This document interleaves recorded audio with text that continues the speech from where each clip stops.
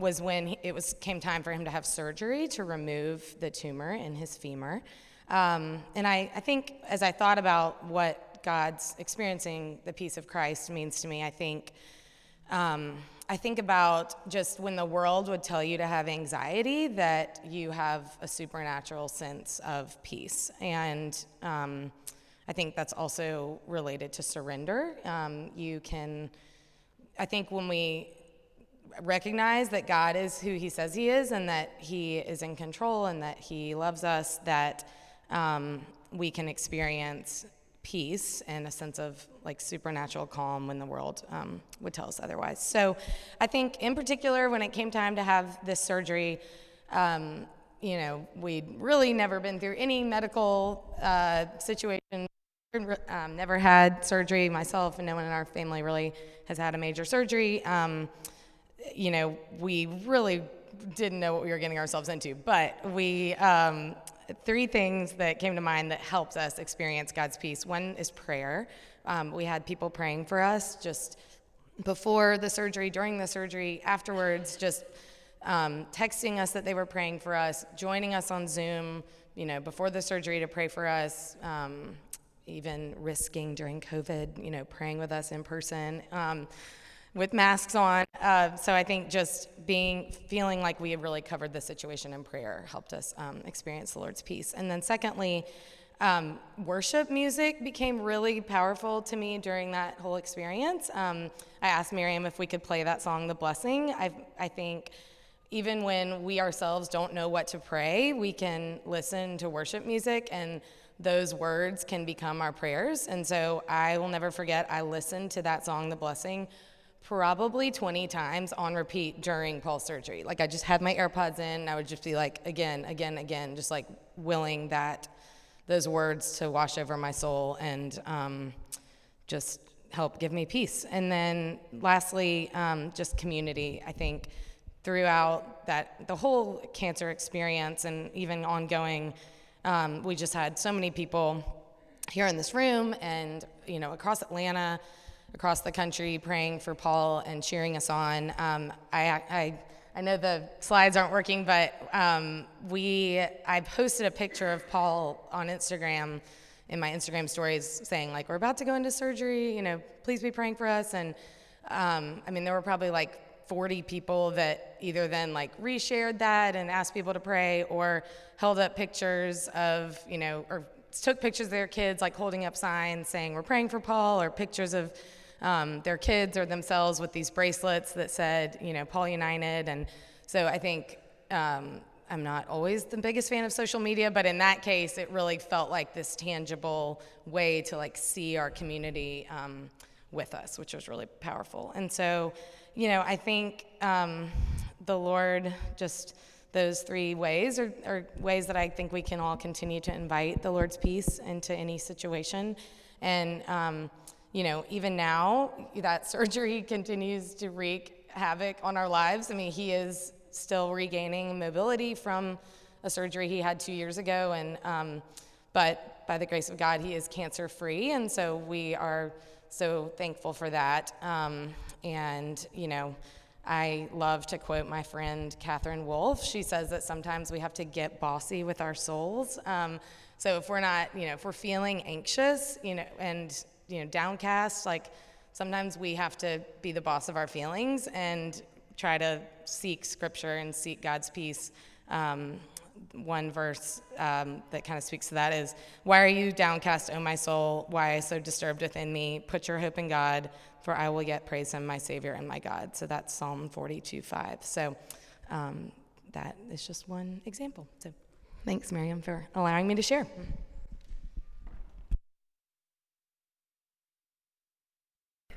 That's awesome. And always such a great example of when we're able to see the truth of the things that we're studying lived out in people's lives. So thank you so much for sharing with us. Will you pray with me before we go open God's Word together? Gracious God, we thank you for a time to gather to hear your word, to listen for maybe a particular word that you want to speak to our hearts today. So we pray that you would just open our eyes and our ears and our hearts to receive all that you have for us this morning. We pray these things in Christ's name. Amen. If you would like to turn on your phone, or if you brought your Bible, you're welcome to turn to John 20, verses 19 through 22. Hear now the word of the Lord. On the evening of that first day of the week, when the disciples were together with the doors locked for fear of the Jewish leaders, Jesus came and stood among them and said, "Peace be with you." After he said this, he showed them his hands and his side. The disciples were overjoyed when they saw the Lord. Again, Jesus said, "Peace be with you. As the Father has sent me, I am sending you." And with that, he breathed on them and said, "Receive the Holy Spirit."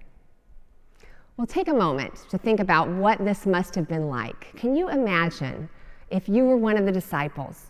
They're huddled up together in the upper room when Jesus first appeared to them. We've been doing this series on the resurrection appearances of Jesus, but we haven't necessarily been going in order. So I wanted to take just a moment to kind of set the timeline for you of where we are. What we just read says it's the first day of the week, which means it's actually still Easter Sunday. This is the evening of Easter Sunday. So to refresh your memory, what started out that morning was Mary Magdalene and some of the women went to the tomb with some spices to anoint Jesus' bodies, and they walk in, and Jesus is not there. Then a little bit later, John and Peter go running to the tomb as well to see the same thing, that Jesus' body is not there.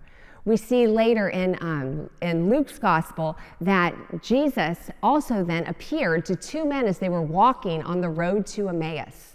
And then as they're just talking, Pam preached on this a few weeks ago, he opens their eyes and they realize that they are talking with Jesus. So all these things have happened on Sunday leading up to the point in the story where we are right now. The news has gotten back to the disciples through Mary Magdalene and through John and Peter that Jesus is alive. But some of them are maybe still a bit incredulous. Is this really true? Can I believe that Jesus has been raised from the dead? And then suddenly, Jesus is there in the room. Did you notice that it said that the doors had been locked? We don't know what this means, but it shows that Jesus had a resurrection body where he could just suddenly appear in a room with the doors locked. And the first phrase out of his mouth when he appears to the disciples as a group is, "Peace be with you." Can you imagine how comforting those words must have been? In the midst of their confusion, their fear, and even their hope that this news could have been true, Jesus is there with them, blessing them with his peace.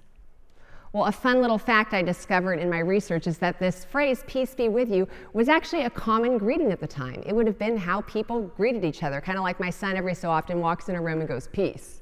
Or sometimes we say, "What's up?" It was just a common phrase that people used to greet each other. However, in most of the Bible commentaries I read at least, it confirmed that this statement had a much deeper meaning to the disciples in that moment. It was more than just a, "Hey, what's up? Here I am." But rather, it was the words that exactly that they needed to hear in that moment, that to help calm their fears and reassure them of his presence.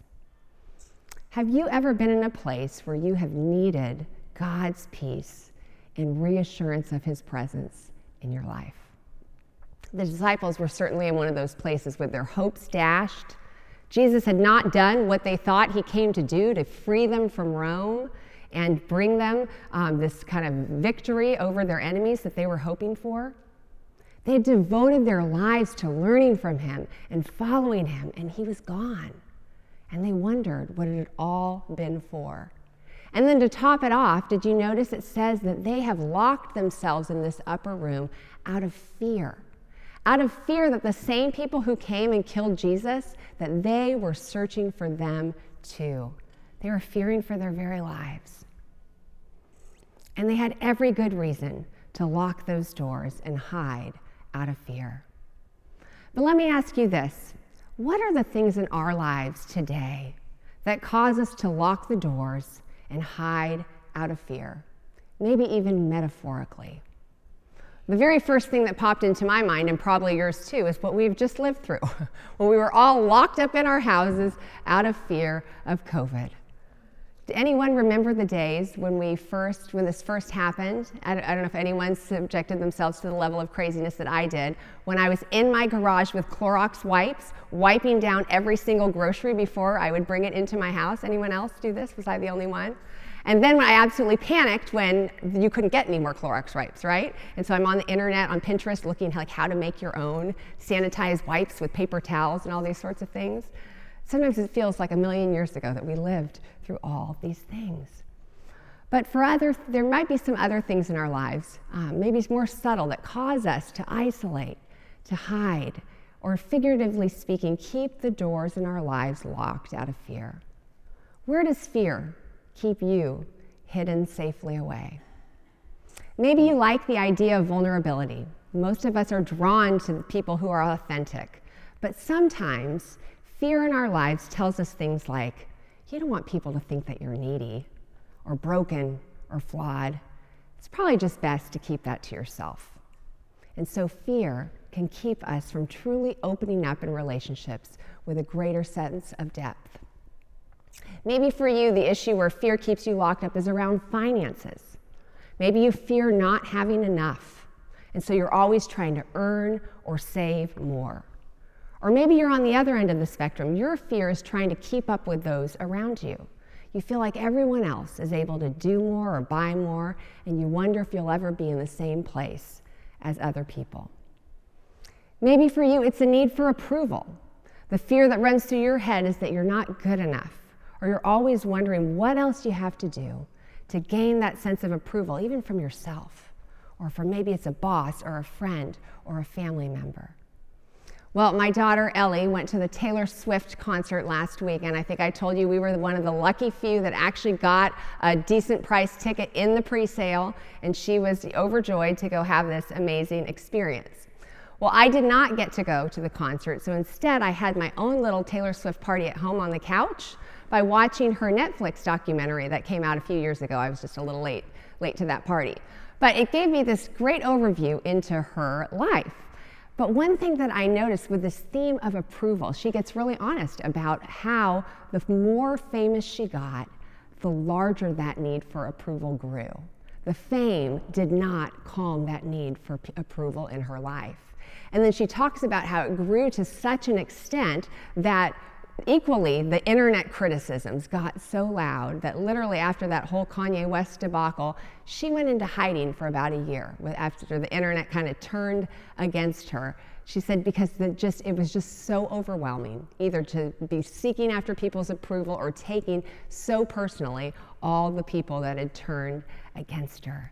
And it just goes to show you how powerful that fear or that need for approval in our lives can be. When we fear sometimes that our worth or our value is based on how we appear to other people. Well, maybe for you, it's the fear of failure, the fear of putting yourself out there and taking a risk and things not working out.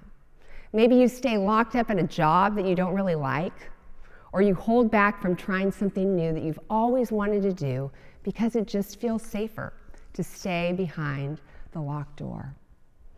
Well, whatever it is for you today, the good news is that the risen Christ can appear to us behind our locked doors. No matter how scared you are, no matter how numb or locked up you feel inside, no matter how hopeless your situation might appear, just as Jesus appeared to those disciples in the upper room when they were hiding out of fear. No one should have been able to get in, but Jesus appeared anyway, and he spoke a blessing of peace over them. And Jesus desires to do the same for us and speak this blessing right where you are. Peace be with you. Well, what Jesus does next, after he speaks this blessing, it's actually equally surprising. The disciples had no hope that they would ever see Jesus again. And yet, then the next thing you know, people are telling him that Jesus is actually alive. And then suddenly Jesus is right there with them, showing them his hands and his side to prove that it's really him. And John says that they're overjoyed. When Jesus, he doesn't say, okay, well now let's throw a party or let's have another Bible study. I have so much more to teach you. Instead, he says something actually quite surprising when you think about it. He says this.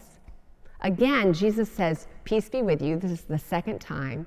And then he says, as the Father has sent me, I am sending you. After blessing them with peace, he tells them he's sending them out into the world. Think about that for just a moment. What are they doing? They are stuck up in a room with the doors locked because they're afraid people are going to kill them. And Jesus says, guess what? I'm sending you right back into that, right back into your fear, right back out into the world that you're afraid of, because I have a greater purpose for you. I want you to go out into the world and let other people know that I came to love them too. And Jesus says that the same way that the Father sent Jesus into the world, that he wants to send his disciples. And guess who that includes? All of us. Every follower of Jesus is sent into the world. It is not just the people in that upper room. We are called to be sent, to be Christ's representatives. And he says, as the Father has sent me, so I'm sending you. This means that we are sent in the same manner, that we are to emulate the way that Jesus was sent into the world. Things like being obedient to the will of his Father, showing sacrificial love to others, demonstrating humility. Philippians says that Jesus took the nature of a servant. We're called to share the good news of the gospel, that there is a God who loves people so much that he gave his life to be in relationship with them. And we're sent into the world to love and serve others in his name. But I think the part that sometimes we forget, or maybe we want to forget, is that for Jesus, being sent into the world meant he also entered a world where he was susceptible to suffering. I didn't realize Charlotte Marie was also going to quote one of my modern day heroes, Catherine Wolfe. She lives here in Atlanta, and she is the survivor of a massive brainstem stroke that at the age of 26 caused her to be confined mostly to a wheelchair. She has paralysis on one half of her face and slurred speech as she speaks. However, she was a former model. Now she has turned into a Christian speaker and hasn't let her speech impediments or any of that stop her. She has an incredible sense of humor, an amazing testimony, and she travels around the country speaking and writing books to give people hope. But Catherine is one of those people who really gets suffering, and she's actually written a couple of books. Her most recent one is called Suffer Strong, and I think she has a lot of credibility to speak about that topic, given all that she has endured. But I want you to listen to what she has written in her book, Suffer Strong, about her own calling. She said, I cried out to God early on in my disability. I want to tell people about you. I always have, but I don't want to be the miracle girl in the wheelchair doing it. This isn't the life I imagined. But then I met other people in wheelchairs and their parents or spouses or siblings or kids, none of whom had ever pictured this life for themselves or their families when they were little either. Then it became clearer. These were my people. This was my calling. This chair wasn't an obstacle to my calling. It was a greater unveiling of my calling. In fact, it had become my seat of honor. As our pastor Louis Giglio has said, pain is a platform. Catherine goes on to say that we don't need to necessarily go out seeking painful experiences or trauma in our lives to be used by God. That is certainly not the point.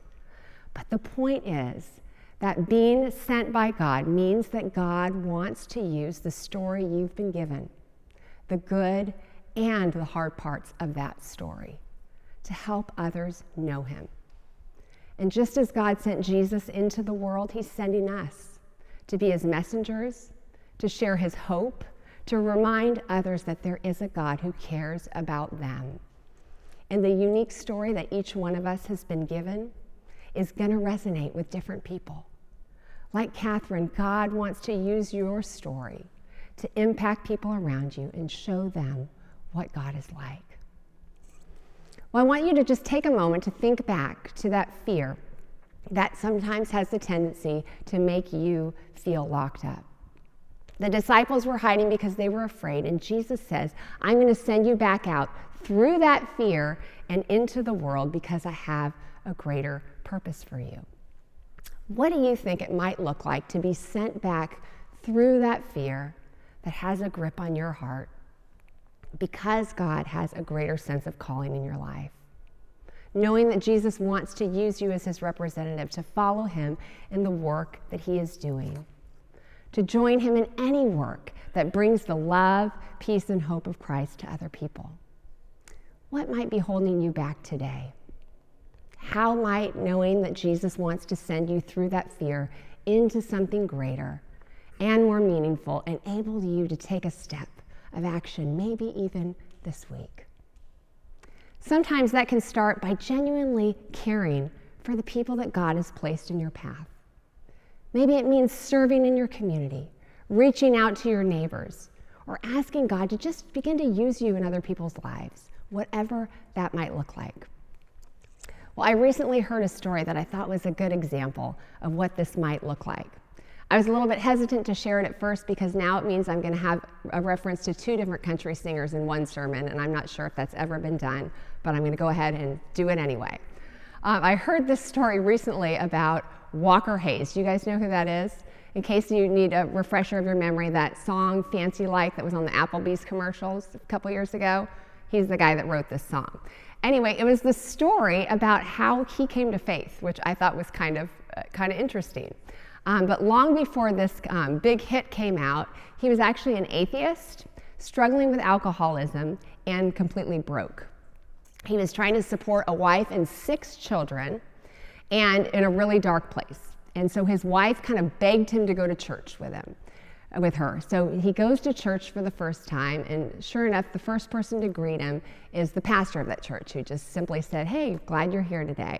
Somehow the families, they had interacted in the community, and the 2 families just kind of struck up a friendship. They did things together. The pastor, and his name was Craig, took a genuine interest in Walker Hayes' life and just started going to some of his gigs, listening to his music, affirming him along the way. Well, things went from kind of bad to worse in his life, and they were really in a bad spot. The record deal he had hoped to sign fell through, and his minivan got repossessed. So they literally did not have a car anymore that could fit the entire family. They had one little car, but it couldn't fit the whole family. So this pastor, his name was Craig, and he just, they'd been in a friendship. He said to his wife, even though they had a very modest income, he's like, "I think God wants us to give our minivan to them. I mean, they can't even get their family around." So he ends up approaching him and saying, "Hey, I would love to give you our minivan." Of course, Walker Hayes was very resistant. This is kind of a hard, humbling moment to have to receive such a gift. But the pastor was insistent and just said, "Hey, I've had people do things for me before. Please let me give this to you." So he hesitantly accepts the gift. Well, as their kind of friendship ensues and continues on, he still has not had any movement in his faith, but he feels inspired to write a song about Craig. And I wanted to just read you a few of the lyrics. He writes the song and he sends it to the pastor, but listen to these lyrics. It says this: "I met Craig at a church called Redeeming Grace. It's like he understood my I don't want to be here face. I felt out of place and I smelled like beer, but he just shook my hand and said, 'I'm glad you're here.' He says, we'll all be judged, but he was never judgmental, even though my songs don't belong in no hymnal. He'd quote me my lyrics, slap me on the back, said, 'Man, you've got a gift. How'd you write like that?' Yeah, I know, he sounds cool, right? Not your typical kid from Sunday school, right? I still ain't figured out church yet, but Craig, I get." I love that. And I loved what a picture that can be of what it looks like to just genuinely befriend someone. What I think is also incredible about this story is that Walker Hayes didn't know that this guy, Pastor Craig, had actually been in a really discouraged time in his ministry. He was wondering if he was called to even be doing this anymore. And when he heard the song, when he gets the song from Walker Hayes, he says this, he goes, "I was absolutely undone. I lost it. I was just a puddle of tears. I couldn't talk. I sat there stunned, overwhelmed, speechless. At that moment, I felt like God was singing over me through my unbelieving friend, Walker, and I was gone. And I had this peace that the Lord was saying, I've got you right where I want you to be. And this story, I think, is such a beautiful example of reciprocity in a genuine friendship. There is no sense, when we talk about being sent, I think sometimes we have this idea that it's this coercive way. We're out there to like convince people to believe what we believe. There was nothing coercive in this. It was simply a genuine friendship of somebody trying to demonstrate Christ's love to someone else.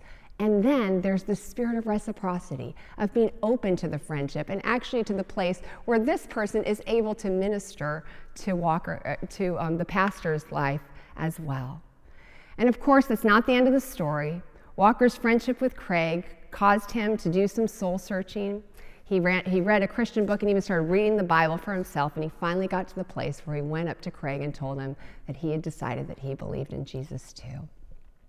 And Walker says this about the friendship: I think God was trying to show me Christ in another human, and I'm so grateful for that. That's what it means to be sent. To go out to the best of our abilities through prayer and through befriending people to show Christ to people around us. And just like Jesus appeared to the disciples, the risen Christ wants to appear to us today, to bless us with his peace and to send us out. But there's an important last step before they're sent out. Jesus breathes on them and says, receive the Holy Spirit.